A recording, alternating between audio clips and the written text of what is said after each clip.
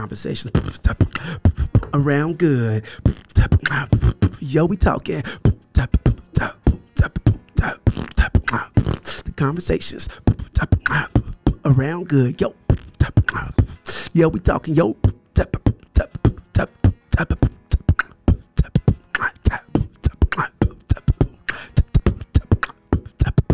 Conversations around that good. Hello, ladies and gentlemen. I am so excited that you're about to listen in on another episode of the Made Possible by podcast. I wanted to take a quick second to let you know exactly what we do. Made Possible by makes giving easy for community-minded businesses and provide a more effective way to share their stories of good. Now let's jump into the podcast. Welcome to the Made Possible by podcast, where we have conversations around good with community-minded individuals. We hope that today's episode inspires you to go out and do good. Hello, and thank you again for joining us for another conversation around good. I am here with Mr. Derek Tyre, and he is going to drop that beat to bring us in. Let's go. Here, forward conversation. Gonna have a good time. Gonna. Here. Forward conversation. Gonna have a good time. Say whip. Here to talk. Man, and you just did that off the top of your head. You're crazy. How do you do that? Doing it for a long time. Yeah. Think about kids just sitting around the house and having fun. And drop a beat and somebody freestyle, and we're on the table with like pencils and our hands and phones. And I that didn't happen when I was growing up, so I love that you're doing that. I was in a meeting with Hetty Coleman and Derek the other night, and they just went off for quite a while, and I was just sitting there enjoying it, going, I have no skills here, so I'm just going to enjoy this moment. So. And Bernie even joined in. She did. Yeah. Bernie was joining in, so just thank a good you. Time. That might be my new opener now for this conversation. I got to record it like officially then. You need to officially? Okay, we'll go back. We'll go back and do something more official. Okay, nice, but it was impressive. Anyhow, we're already off to a fun start. I am here, like I said, with Mr. Derek Tyre. Derek is the Director of Minority Empowerment for Paradigm Shift Leadership. That is correct. And clearly, he's so much fun. So I'm going to read Derek's bio and then talk a little bit about Paradigm, and then we're just going to jump in. Definitely. So one of Derek's favorite childhood memories is riding around with his father, picking up neighborhood kids and taking them to the community center and teaching them a skill or a sport, or feeding them or washing their clothes and then taking them back home. Now that Derek is an adult and his father has passed away, Derek continues to carry on the legacy of caring for people by feeding their hearts and souls and doing his best to spread joy and infusing those around him with a positive perspective. While his passion would be plenty, which we've already seen, Derek has a bachelor's degree in recreational management, a master's degree in theology studies, and started OMS Team Training Building in 2013. Now he serves as the director at Paradigm Shift and has a wife of 19 years. You should get awards for that. I say that all the time. If you're married for more than a few years, you need an award. And 2 teenagers that keep him motivated to change the world, one person and one group at a time. Paradigm Shift uses practical leadership and adventure-based models to help both students and educators develop powerful relationships and set SMART goals, embrace personal responsibility, and operate with clarity and develop a defined purpose. Paradigm invites their participants to learn through dynamic keynotes, interactive workshops, online coaching, and customized training. Most importantly, Paradigm Shift will challenge their participants to develop into enterprising and effective leaders. That, oh my gosh, I'm looking at that going, that's a huge goal. It is. You've got a lot going on there. And the cool part is, like, from a big view, it seems overwhelming. But when you get down into the day-to-day operations, it's so fun, and it's so engaging, and it's so interactive. And one of the words that we use is adventure-based. Right, and so as we are discovering different ways to engage people, they are discovering different ways to not only engage themselves in their own passions, but the people around them. So everything is interactive, everything is explorative, everything is interactive, everything is adventure-based. And we try to get people up and interacting with concepts instead of sitting and listening and receiving to information for hours upon hours, because we've done that our whole lives. In school, at work, presentations, workshops, conferences, you go and you sit, you listen.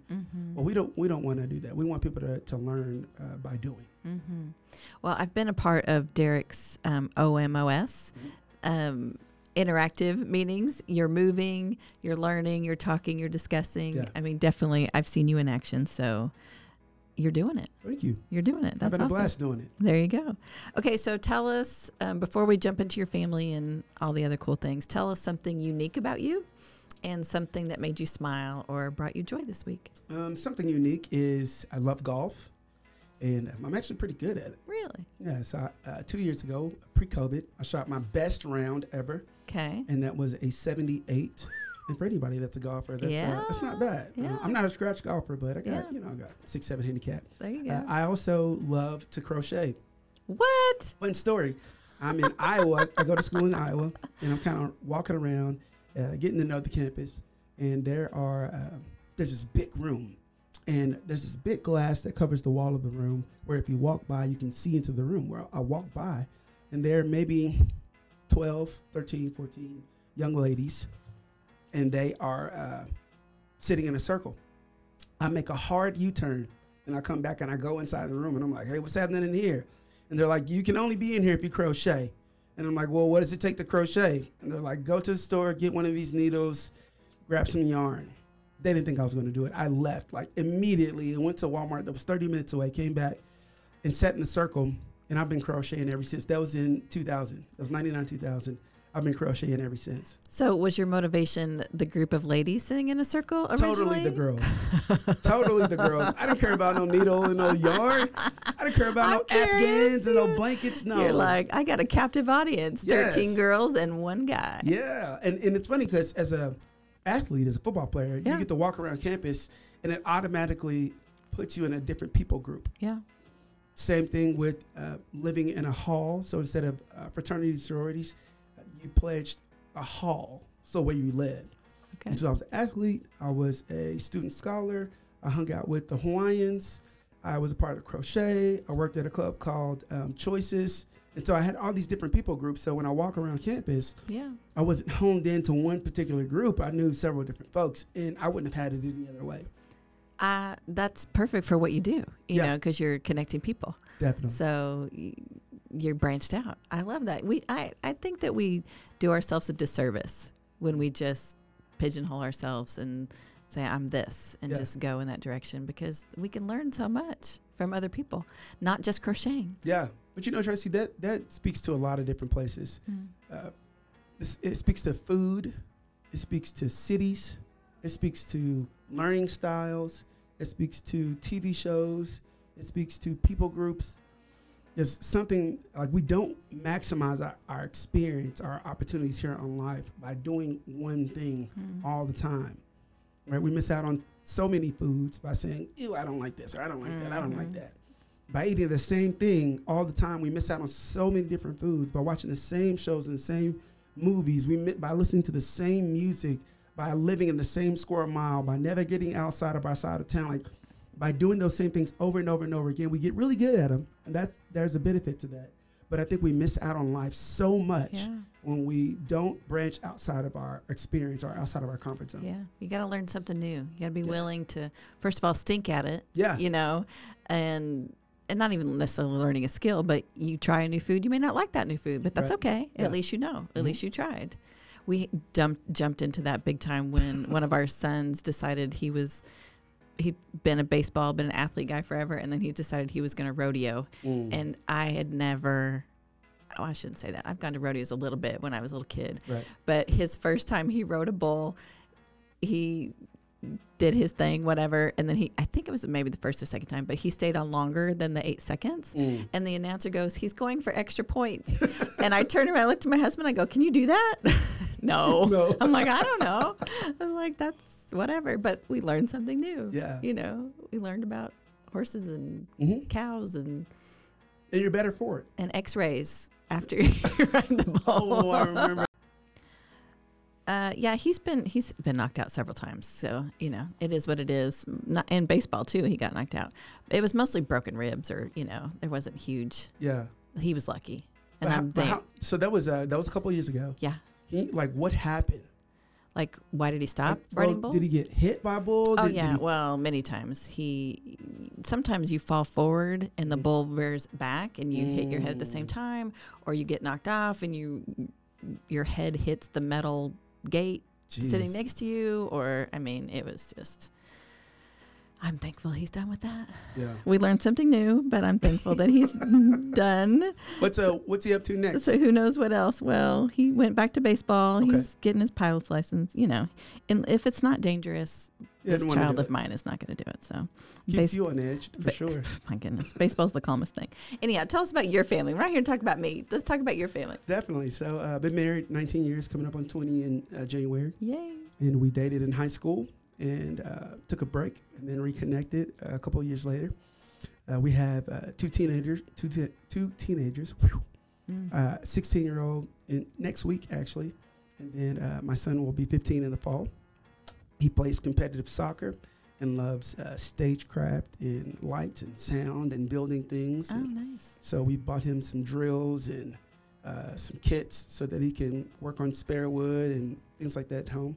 My daughter she calls herself a theater nerd or a theater geek. And so she loves dancing and singing and being backstage and being a stage manager and helping with youth and things like that. So one is on the stage. Yeah. The other is behind the stage. Okay.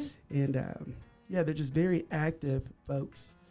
My wife and I are originally from Tulsa, relocated to Oklahoma City by way of Norman. Mm-hmm. We just kind of build our little nest here. So they only know Oklahoma City, and they absolutely love it. We're community minded, and we love hosting folks and having cookouts and playing games, and we're pretty competitive, and we like Hamilton. Okay. And so I'm just rambling now, but that's great. it's a pretty cool setup. We just got a garden in our backyard, which is really Okay. cool. So we have a few Yeah. leafy greens and Nice. some tomatoes and onions and Feeding yourself. sweet potatoes, and Ooh. okra, cucumbers. You got a lot. Yeah, so it's Yeah. exciting watching the stuff grow. Yeah. Nobody ever told me though, I will never be able to eat it all. Like you have too much? Yeah, Oh, like that's it good. grows faster than we can eat. Well, that's good. Give it away. Yeah, but yes. And so we lived next to a neighbor a few years ago, and Tyson and Mickey, Mm-hmm. and they were like, Derek, we can't even give it away. Like you'll go in their house and it's laid on top of their island. Really? Yeah, and they have so they grew cantaloupes, honeydew melon, tomatoes, bell peppers, okra, cucumbers, zucchini, squash, Oh my gosh. strawberries, and they were just saying like we would literally have to pull up somewhere and say free stuff, Really? and they were thinking like you would give it away, like Yeah. people would take it, but Yeah. for some reason people feel like people that are giving stuff away for free, like it must be bad, or Huh. so they're like we literally can't give it away. Our neighbors won't take it. You all are the only ones that take it. Oh, hook me up. I Yeah. will take all of it. Seriously. I will take all of it. If you're not using pesticides, I'm in.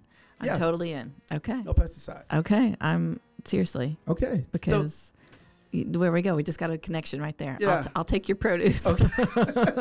And a lot of it, like we'll put it in the fridge and it'll go back into our compost pile. Yeah. Oh yeah. So- Yeah. I mean, it's getting used, but we prefer for it to get eaten. For sure.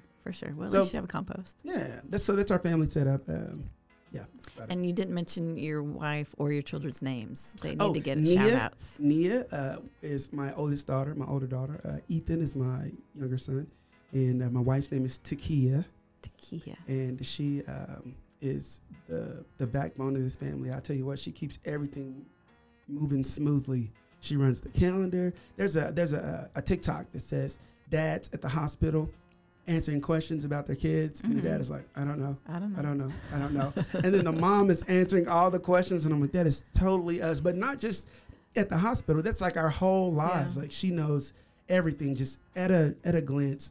She just keeps us together. So Yeah. she plays such a crucial, important part. Yeah. If you ask her, She doesn't want to do it. Okay. She's like, every responsible mom wants to be carefree. Mm-hmm. Like, they don't want to do it. But there's a sense of control that I need to know that everything is happening the way it needs to happen, and homework is getting done and people are being dropped off, that it won't let me be as, not irresponsible, that's not the word I'm looking for. Laid back, maybe? Yeah, or maybe detached Okay. as everyone else. Okay. Everyone else literally wakes up and they're like, what are we doing today? And mom's like, you got practice, you got so-and-so, you got so-and-so, let the dog out, you feed yourselves. And everybody's like, okay. And they just kind of like, ready, go. Mm-hmm. And I'm that way at home, not for business. And so, so Sorry. sometimes she like sees me in meetings and doing trainings, and she's like, who is that guy? And I'm like, I'm that guy because I gotta be. I'm not that guy at home. Like, that's. Oh. She's like, but I don't want to be. Yeah, you just want to be the quiet guy. Not necessarily quiet, but more, I don't know, reserved. But Yeah. she wants the energy at home sometimes? Well, she wants the involvement, The organizer. Yeah. Okay. Like, so when she looks at my calendar, she's like, you have everything planned because we have a shared calendar. Yeah. She's like, you're going from training to meeting to training to meeting. Mm-hmm. You're on time for every one of them. You're prepared. I listen to your trainings. You're brilliant. You're great. You have fun. You engage people. You're funny.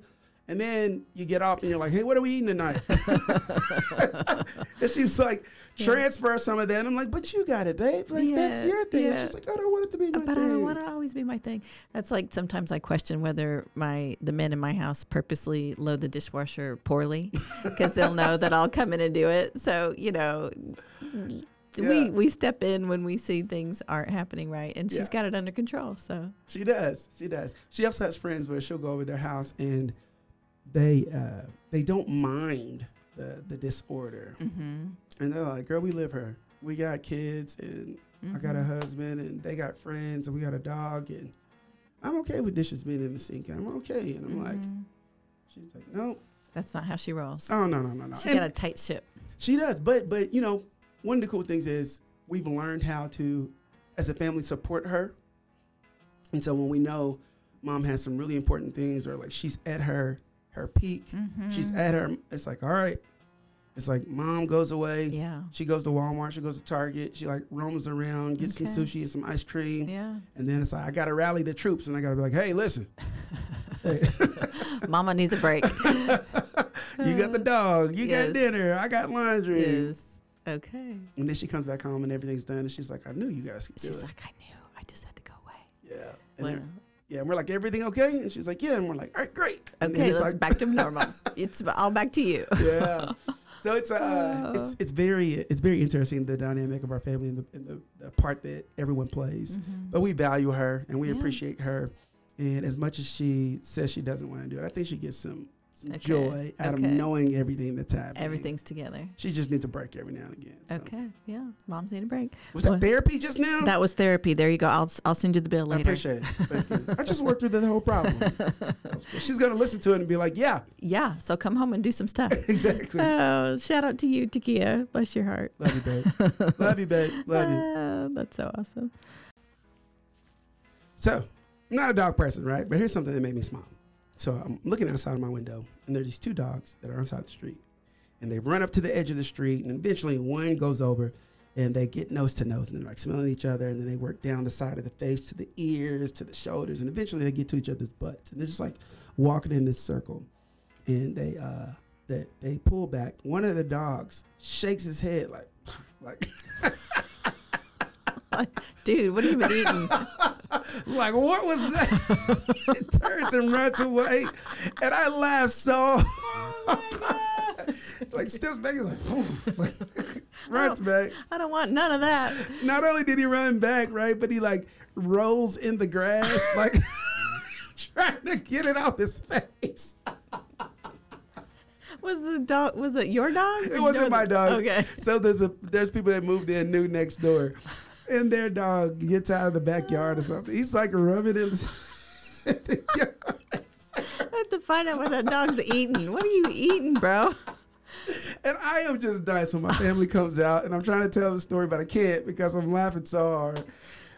But that was something that made me smile. Oh, my goodness. Laughter is so important, people. That's hilarious. Oh, my God. He's like, that's nasty. You nasty. What you eating, man? What? Go back home, dude. Stay over there.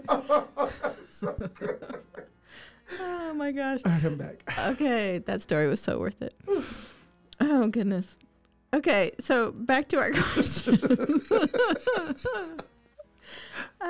I saw a picture recently on social media. You were at a parade or at an event, and you were in the middle of the street giving free hugs. First, what event was that, and what inspired that? Yeah, I think that was the 2018 Martin Luther King Day Parade. Okay. And whenever I go to a parade, I just kind of sit and I watch, and that's cool, watching the stuff. I was like, man, I want to actually be in the parade. Well, I called a few friends, and I couldn't sign up to be in the parade. So I was like, I'm just going to do it.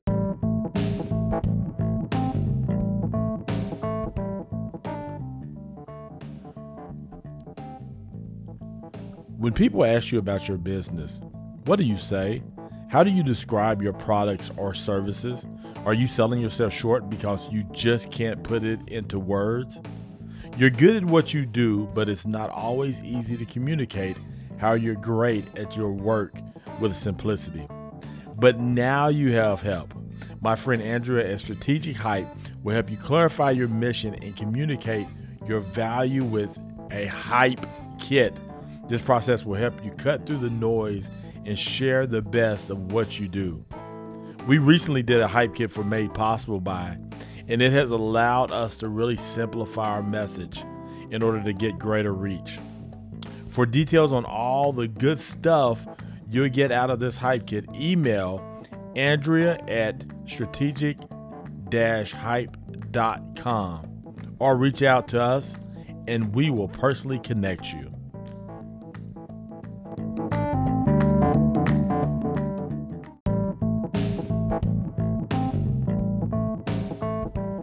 What's good, people? Hey, this is Hetty again.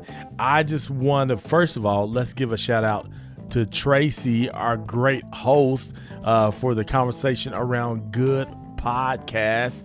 We also want to give a shout out to another one of our sponsors, and that sponsor is Plenty Mercantile.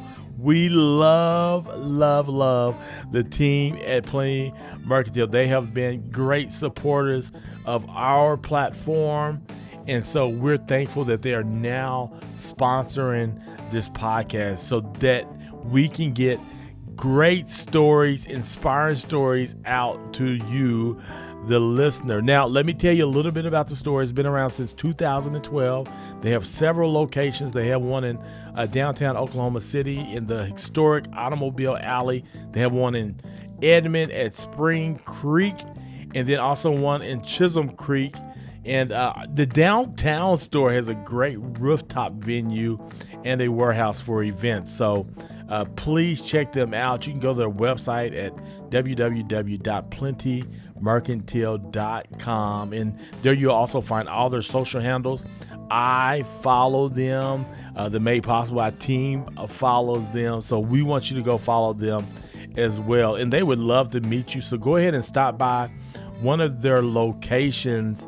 And just always remember, shopping at local retailers makes a big difference. All right, let's jump into this episode. I'm tossing it over to Tracy.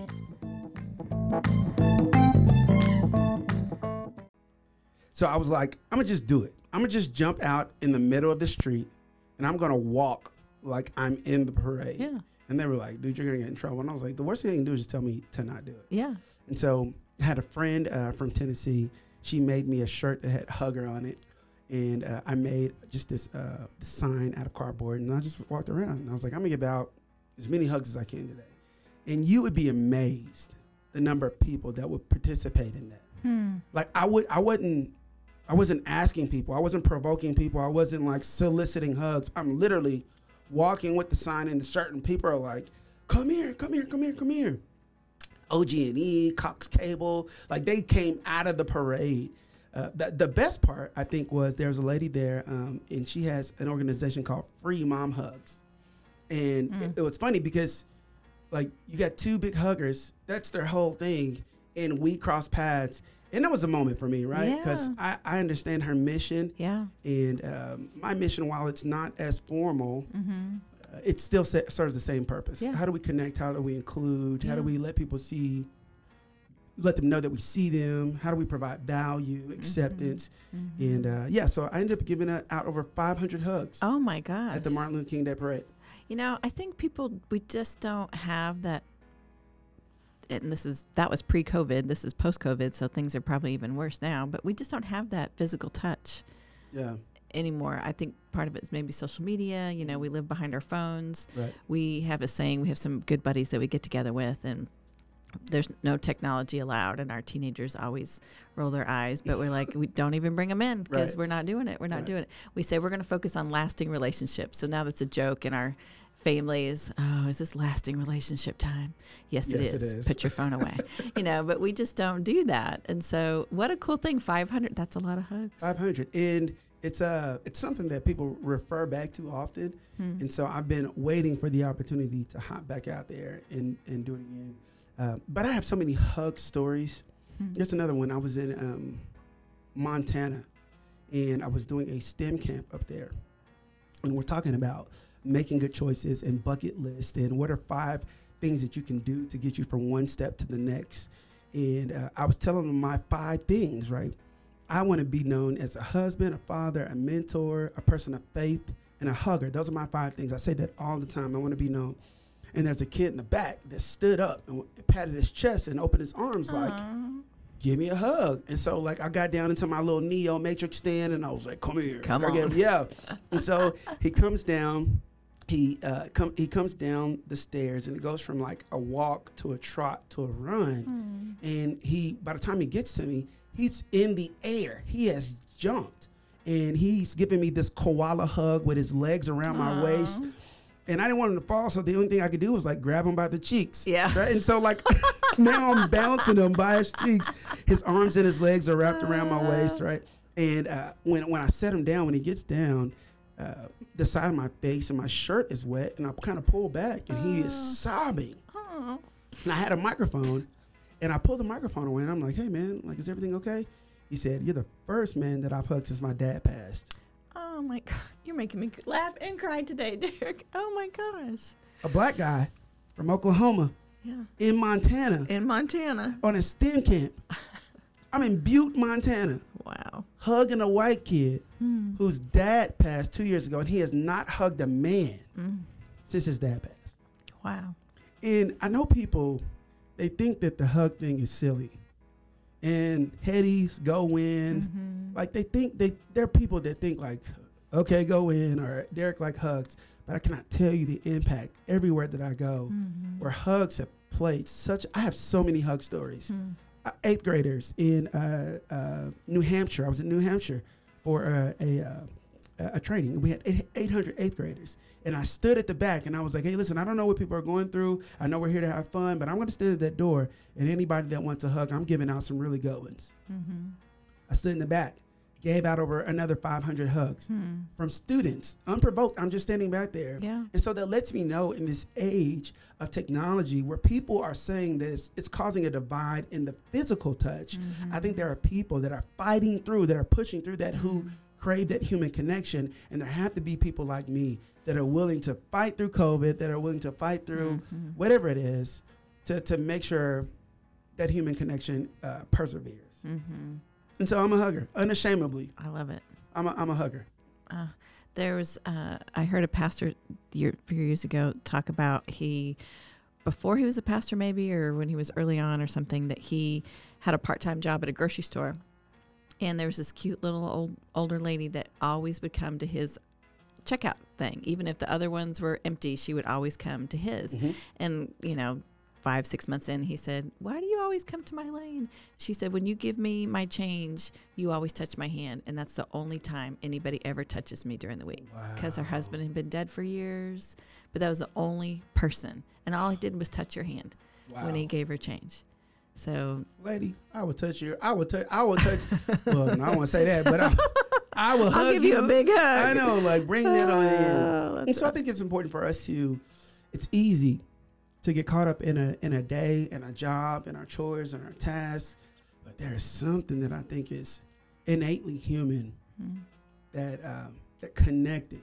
You know, even our body through serotonin and oxytocin. Like if you get down on a physiological level, it's something that happens when we touch and prolonged touch. And when we connect, there's something that happens on the physiological level that is innately human.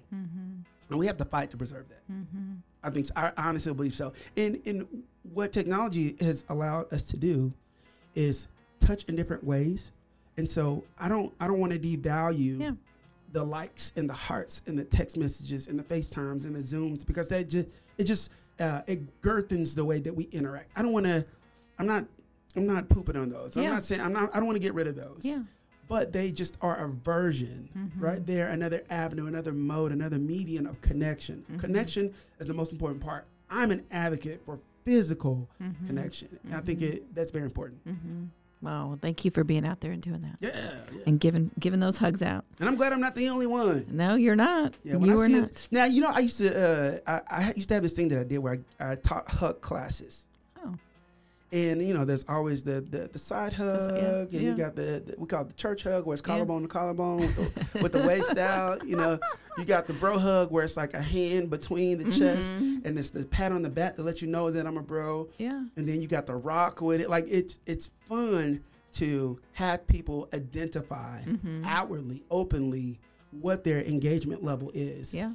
And I use the hug as a way to talk about life and preferences, and perspective, and growing up, and roots, and history, and background. And oftentimes the way that people engage others is reflective of the story that we don't see. Oh, yeah.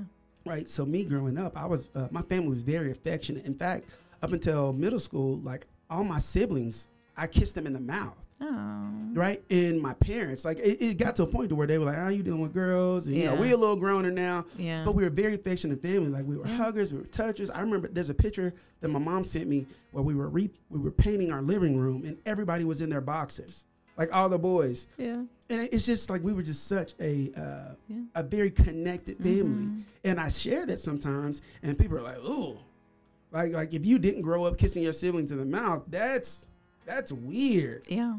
Right. And it's I know people to this day, like, who kiss their moms in the mouth, and I'm like, yes. Yeah. Like, it's just different, right? It is. Yeah. But what we can't do is, Derek is a hugger. I can't shame people who are not huggers. Yeah. Yeah. And people who are not huggers can't shame huggers. Yeah. Because I think that's the world that we live in. If you're not like me, then you're wrong. Yeah. No. Yeah. There's got to be some grace and some acceptance. There has to be. There has to be a scale. There has to be a variety, not only of people, but ways that we interact. And we went off on a whole tangent. That's all right. It's boring if we're the same. I agree. My family's not super affectionate at all. In fact, I don't think my mom listened to this podcast, but when she talks to you, she doesn't look at you. She looks away, and I try to move to get in her face. So like eye contact, because we teach our boys, you talk, you make eye contact when you're talking to someone. Yeah. But that's just not her comfortable level. And my sister is a hugger, and I appreciate that. But I'm trying to move into that to let it be a part of who I am. Because it's not. I mean, I do like to hug people, but I'm not I'm going to sit here and hold you forever kind of hugger. But I'm trying to grow into that. I've seen that. When we first met, we were not huggers, you and I. Yeah. Now we are. Yeah. Hey, bring it on in. There you go. I'm growing. And here's the thing that, like, I think that is something, like, if people don't want to be huggers, and I know we're using hug as the avenue for the conversation, but I think people don't have to transform, right? They don't have to expand or grow in areas for the sake of others. I think oftentimes we change ourselves to make other people feel comfortable, right? And so whenever I interact with people that are not huggers, who are now hugging, I want to make sure, like, hey, like, are you doing this for me? Yeah. Or like, is this something, right? Because if you enjoy handshakes, I will totally shake your hand, fist pound, I will chest bump you, shoulder bump you, I will tic-tac-toe you, high five you, like whatever it is, I will do that. But I want you to engage in a way that's authentic and that fits your values and your growth. Because otherwise, it's almost like you're forcing yourself to do something for the sake of others. And I don't ever want to put people in that position. I don't want to, I think I just want to grow as a person and to not be uncomfortable with physical touch. Yeah. Because that's just kind of who I am. Yeah. And my husband is way more physical touch than I am. And so I have to purposely think it matters to him if I walk up and put my hand on his shoulder. Yeah. But if I didn't think I need to go do that, I just wouldn't do it because it's just not who I am. Yeah. Well, it's super important for him. So I need to think like that. So Yeah. it's me purposely changing and growing to help him because I love him and I care about him and I that's want to sweet. meet him where he needs to be met, you know, things that value him. Okay, we're doing more marriage counseling. No, Sorry. that's good. That's really good. Big Mike, what's up, Mike? Shout out, Mike. Shout out to Mike. Yes, Big Poppy. He's known in my house as Big Poppy. Hey, Big Poppy. I love it when you come in Big Poppy. Let's go. Okay, so mentoring has been a huge part of your life forever. Yes. Tell us about a mentor that you have had who made a difference in your life or affected you or that stands out, or maybe you have more than one. I do, and I always try not to make this a Hetty love fest, but it always ends that way. It always ends that way. Hetty Coleman. Shout out to Hetty Coleman. He's a part of Made Possible by too. Yeah, I was on the Strategic Hype podcast with Andrea, and it just turned into a Hetty love fest, and I was like, I'm not going to do this again. So I will asterisk Hetty as somebody who is massively supportive, who is selfless, who gives way more than he gets. I'm about to start crying thinking about this dude. Like, it's just his impact on my life. He helped launch my company. He's helped my marriage. He's helped me as a father. Part of who I am and what I do in Oklahoma City was because I was sitting in a corner and he pulled me out. Like, I just think that he does a really, really good job of investing in people. And not to his comfort level. There we go. So Hetty's a guy that will comfort you, not necessarily out of his comfort level, because that's easy for us. When we interact with people and we interact with them according to our comfort level, then there's really very little sacrifice. But he will go into what you need, right, outside of his comfort level. And I think that's what makes the heart of a good mentor. And so I'll asterisk him, push him to the side. There is a young man by the name of Mark Hollingsworth, who is a pastor at First Nazarene Church in Edmond. Okay. And that guy is so legit. When I went through a church transition, when I lost my father, just kind of going through just kind of this growth identity phase about 10 years ago, man, he held my hand and he encouraged me. And we sat and ate burgers and Mexican food, and we cried and we sobbed, and he's always been an encourager. But one of the things that he does that other people who have mentored me in my life is that he's specifically a spiritual mentor.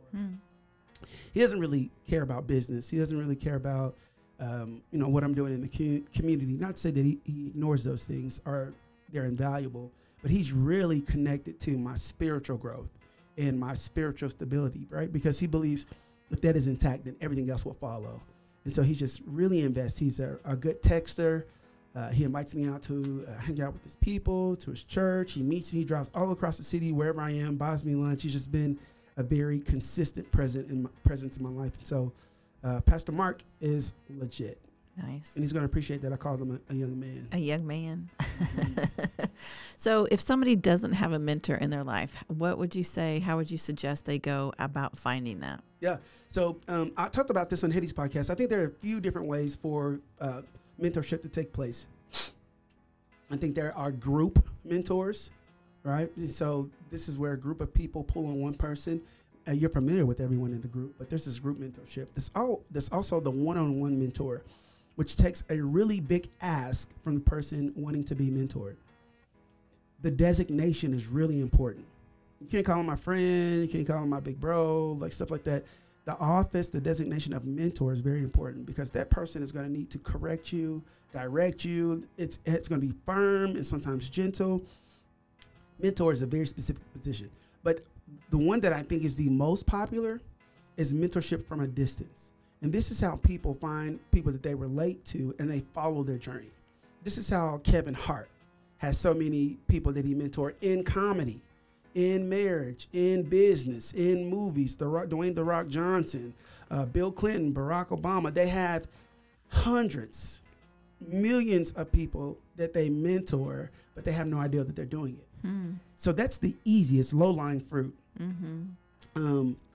Find a book, find an author, find an actor, a political activist, a social activist, right? Find somebody that you look up to, that you admire the work that they do, and flesh out their story.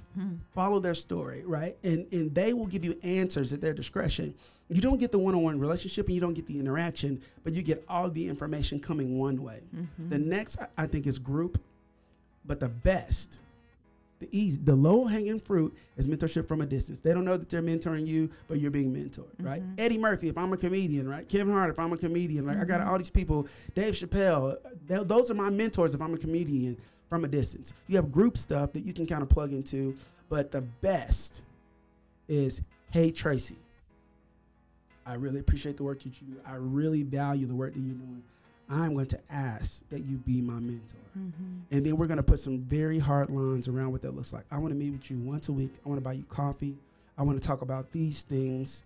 Can you commit to doing that? And I'm going to show up every single time. I'm not going to waste your time. I want you to hold that office of mentor in my life.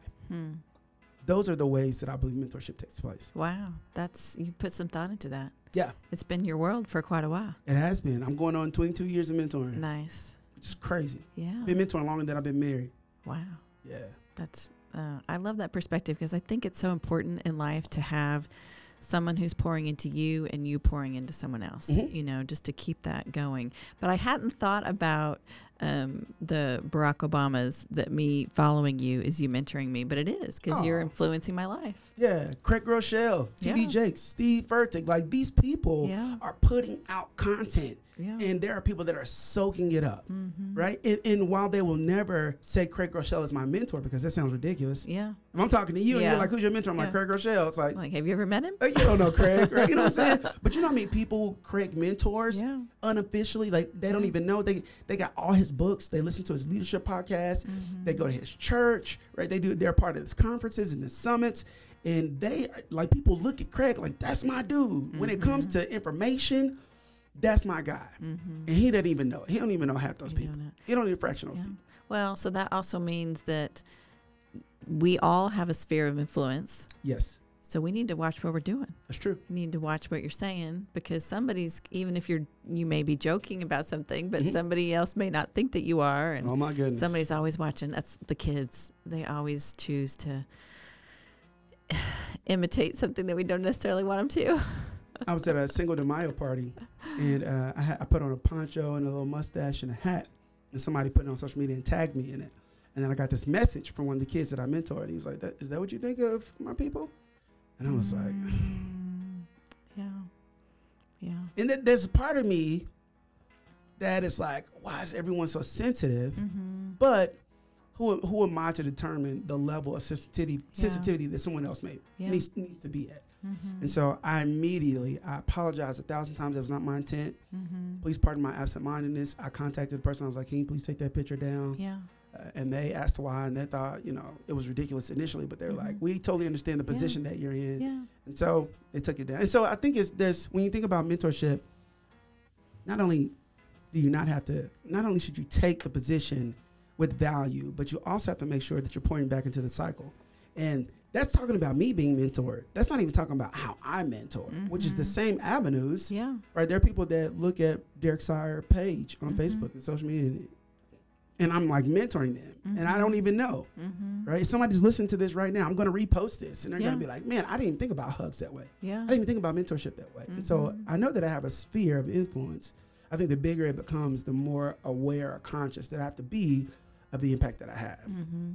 People are watching. They are. And that's good. That's good, because then you can communicate positive things. Yeah. Get out there and do some hugs and do something kind for somebody else today. Go be like Hetty. Come on. Tell me, what is your favorite thing about Paradigm? What do you want people to know that you do? Because I know y'all do a lot. We do a lot.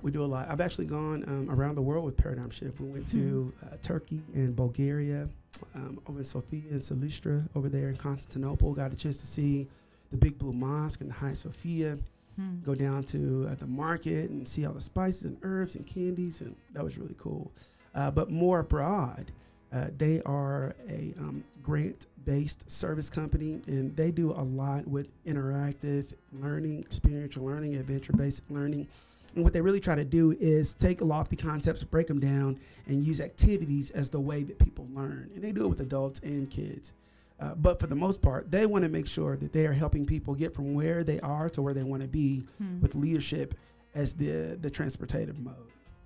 And I think that's a great idea. It's a great concept, but seeing it in action is even better. It's a great concept, but seeing it in action is really better. It's even better. One of the things that they've done over the last 10 years is they've built up this reputation for working well with grants. But the founder, CEO, was like, man, I feel like we're missing a group of people. And those people, we want to make sure that they get the leadership opportunities to get from where they are to where they want to be. His name is Jared Murr. And I was talking to Jared, and Jared was like, man, I just don't think that black and brown students are getting what we need. We go places and we're serving a lot of folks, but significantly disproportionately, are black and brown. So he said, I want to redirect some energy and some focus and some funds, and I want to create this thing called PSME, which is Paradigm Shift Minority Empowerment, and I want to focus solely on black and brown students. And I thought the world of that, because I can't imagine the impact. Again, this is Jared putting Derek in the passenger seat, and he's showing me everything that he's done over the last 10, 11, 12 years, and he's like, I want to do it for these people. So eventually I want to put you in the driver's seat, and I want you to carry the message, and I want you to carry the leadership, and I want you to take them from where they are to where they want to be using leadership as the transportation. So this Paradigm Shift in a nutshell, they grant-based work. They use leadership as the avenue to get people from where they are to where they want to be. And they work with middle school, high school, college students, and professional adults. Great. So how do people get a hold of you if they want to benefit, if they want to be involved? Yeah, I would say bypass Derek Sire and go straight to ParadigmShiftLeadership.com, ParadigmShiftLeadership.com. They're also on Facebook, also on Instagram. And if you want to specifically work with Derek Sire, they will make it happen. But Derek doesn't do too much on his own anymore. I try to fit within the big picture of what Paradigm Shift does because it's so symbiotic. It's so similar. It would almost become competitive if I tried to do it on my own. And that's not something, Hetty says this a lot. I don't care who gets the credit. I want to make sure the work gets done. And so that's something that I've adopted more recently. It's like, it doesn't have to be Derek, but it does have to be someone doing the work. So I don't care who's in the passenger seat. I don't care who in the back seat. I don't care who in the back of the truck, as long as we're going the same way. As long as we're moving that truck. Yeah, definitely. Move it forward. Great.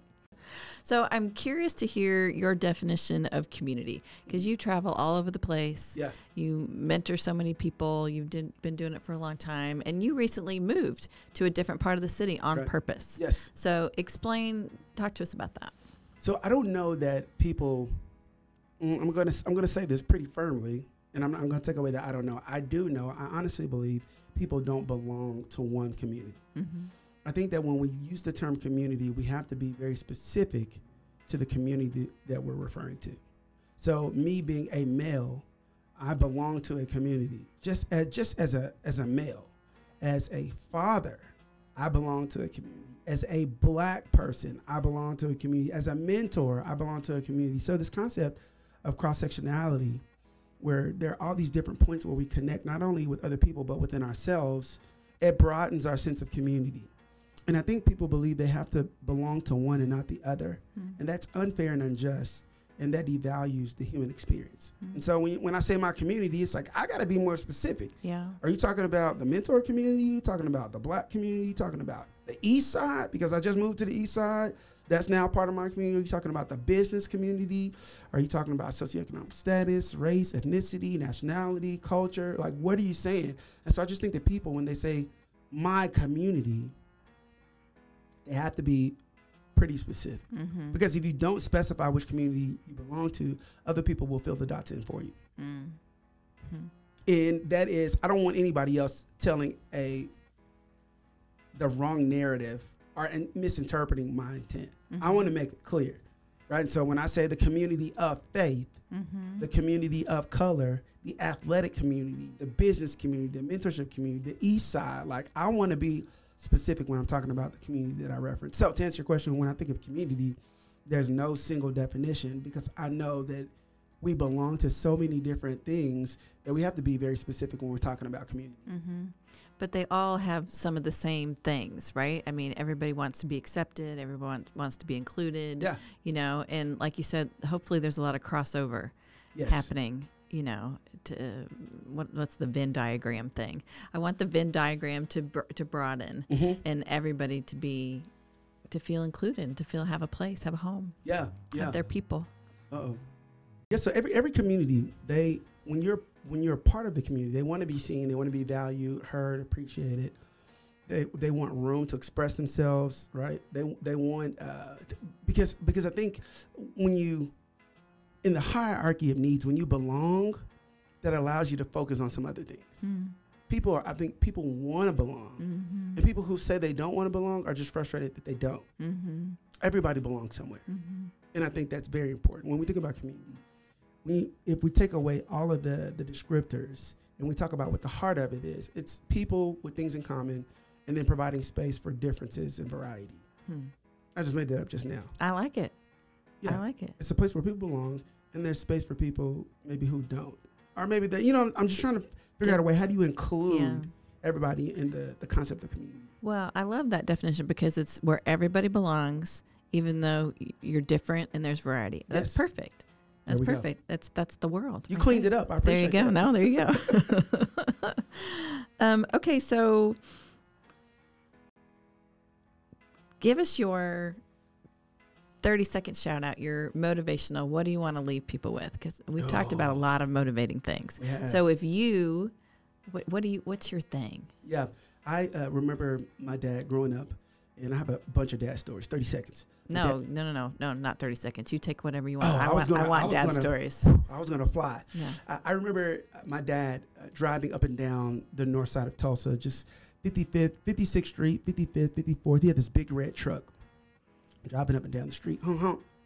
Kids would come flooding out of the house. They'd jump in the back of the truck, and he would drop them off in the community center. And whenever they came out, they had their siblings with them, or they had a bag of clothes with them, or whatever it was. But when they got to the community center, Dad, they had food up there. They would help wash their clothes, and they would teach them some sort of skill or sport or something.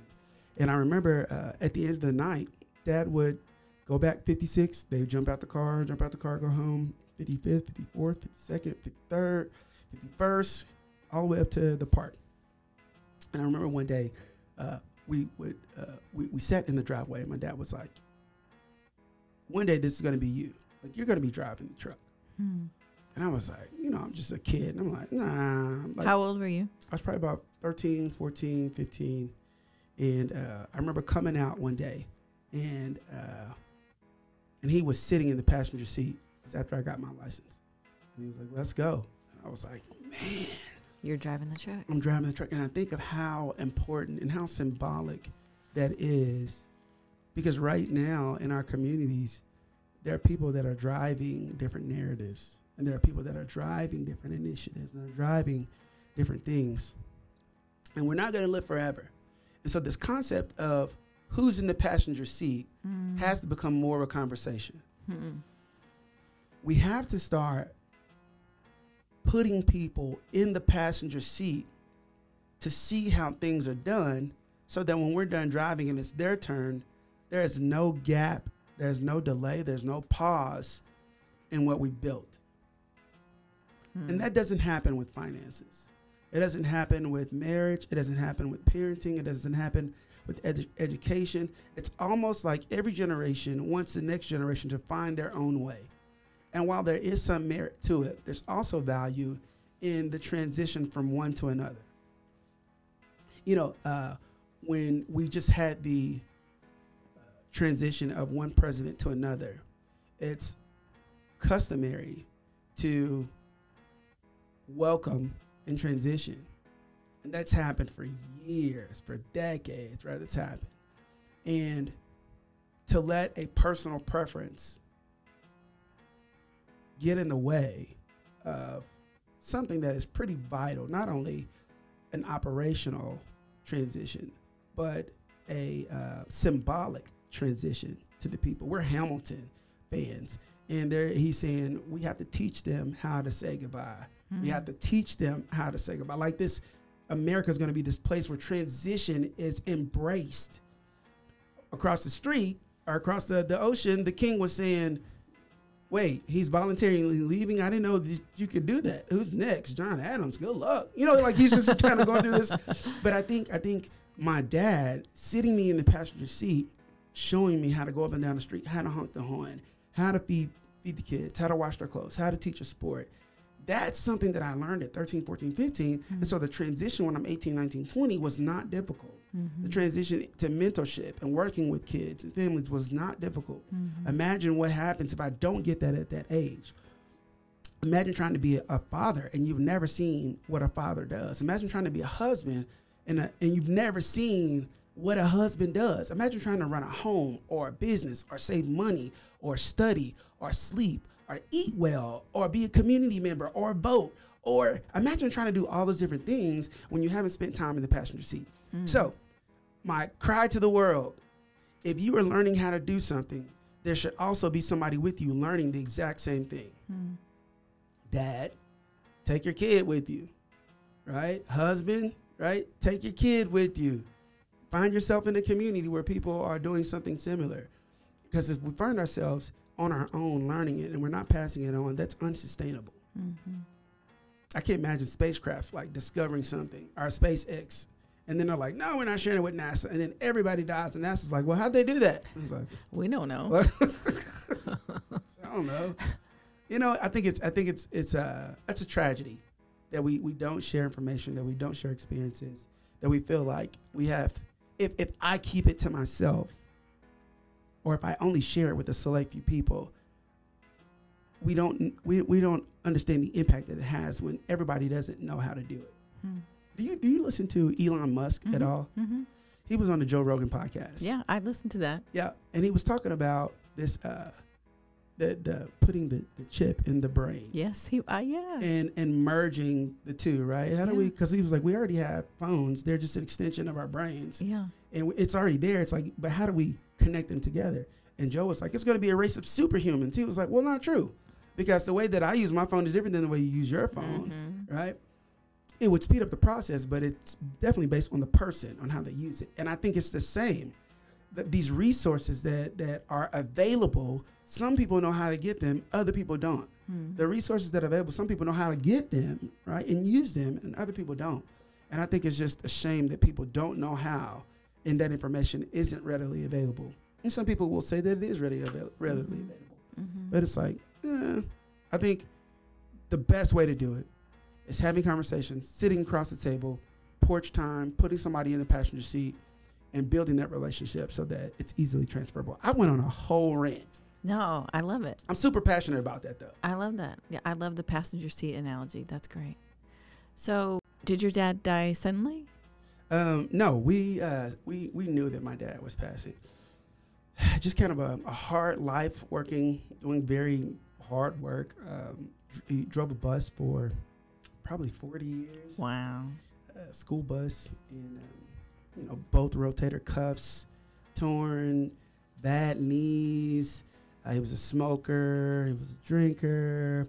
He was overweight for a while, so just dealing with high blood pressure and diabetes and obesity and things like that. And you live a life like that for too long, it just kind of takes a wear and tear on the body.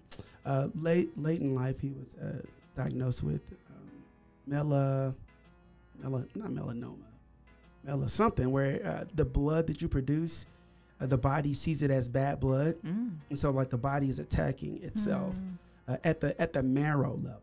So as the blood is being made, right, it's also attacking itself. So he was going through tons of blood and kidney failure at the end. He was close to 7% kidney failure. So we knew that it was coming, and so the last week of his life, he was just like, man, I just don't want to live that life where people are taking care of me and I can't do things on my own. And so he pulled himself off of dialysis, I believe on a Tuesday or a Wednesday. Everybody came to his house on a Thursday, Friday, Saturday. He slept all day Sunday, passed on a Monday. So everybody saw it coming, which gave us time. We were thankful for the time that we had. We saw it coming. But, during that time, you also, it's never enough.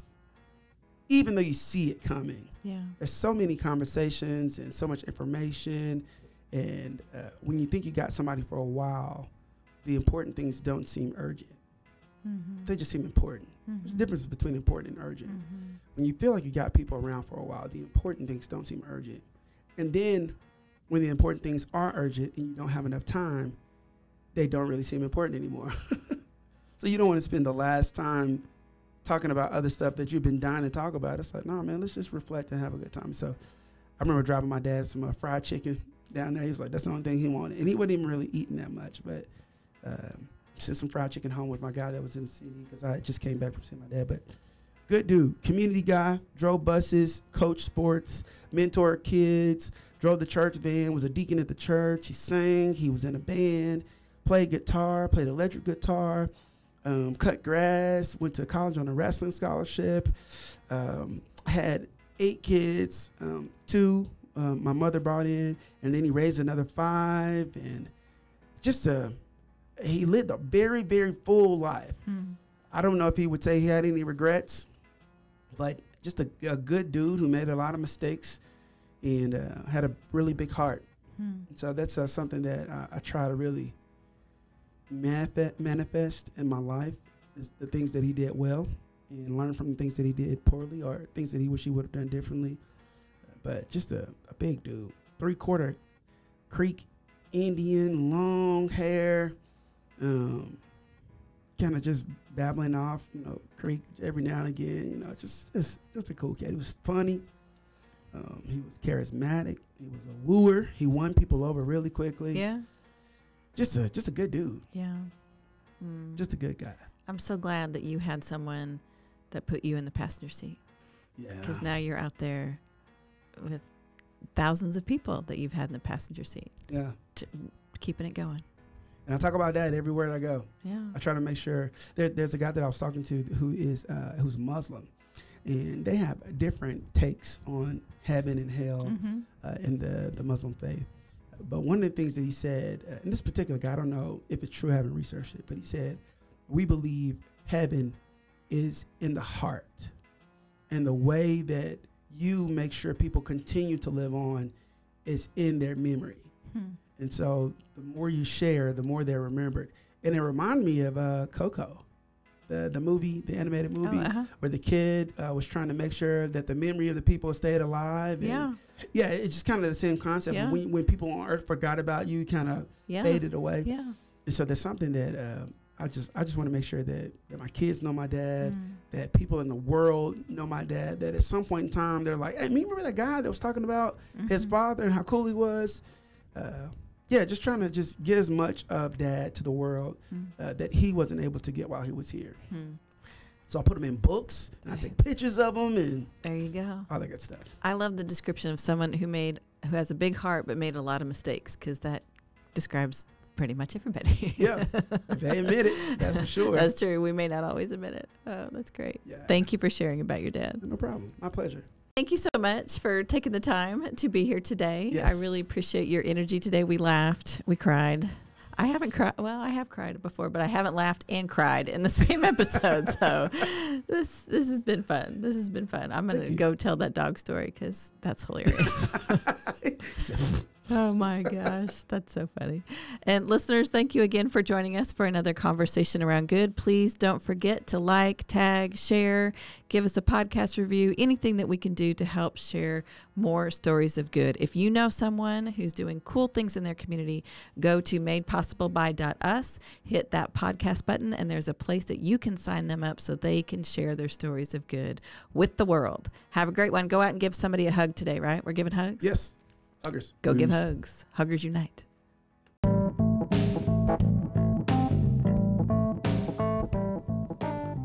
Thank you for joining us for another conversation around good.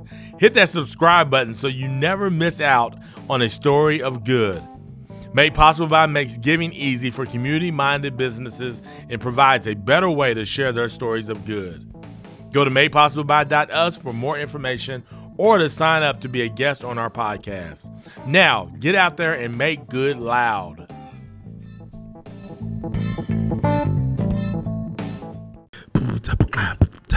Conversations around good. Yo, we talking. The conversations around good. Yo, we talking. Yo.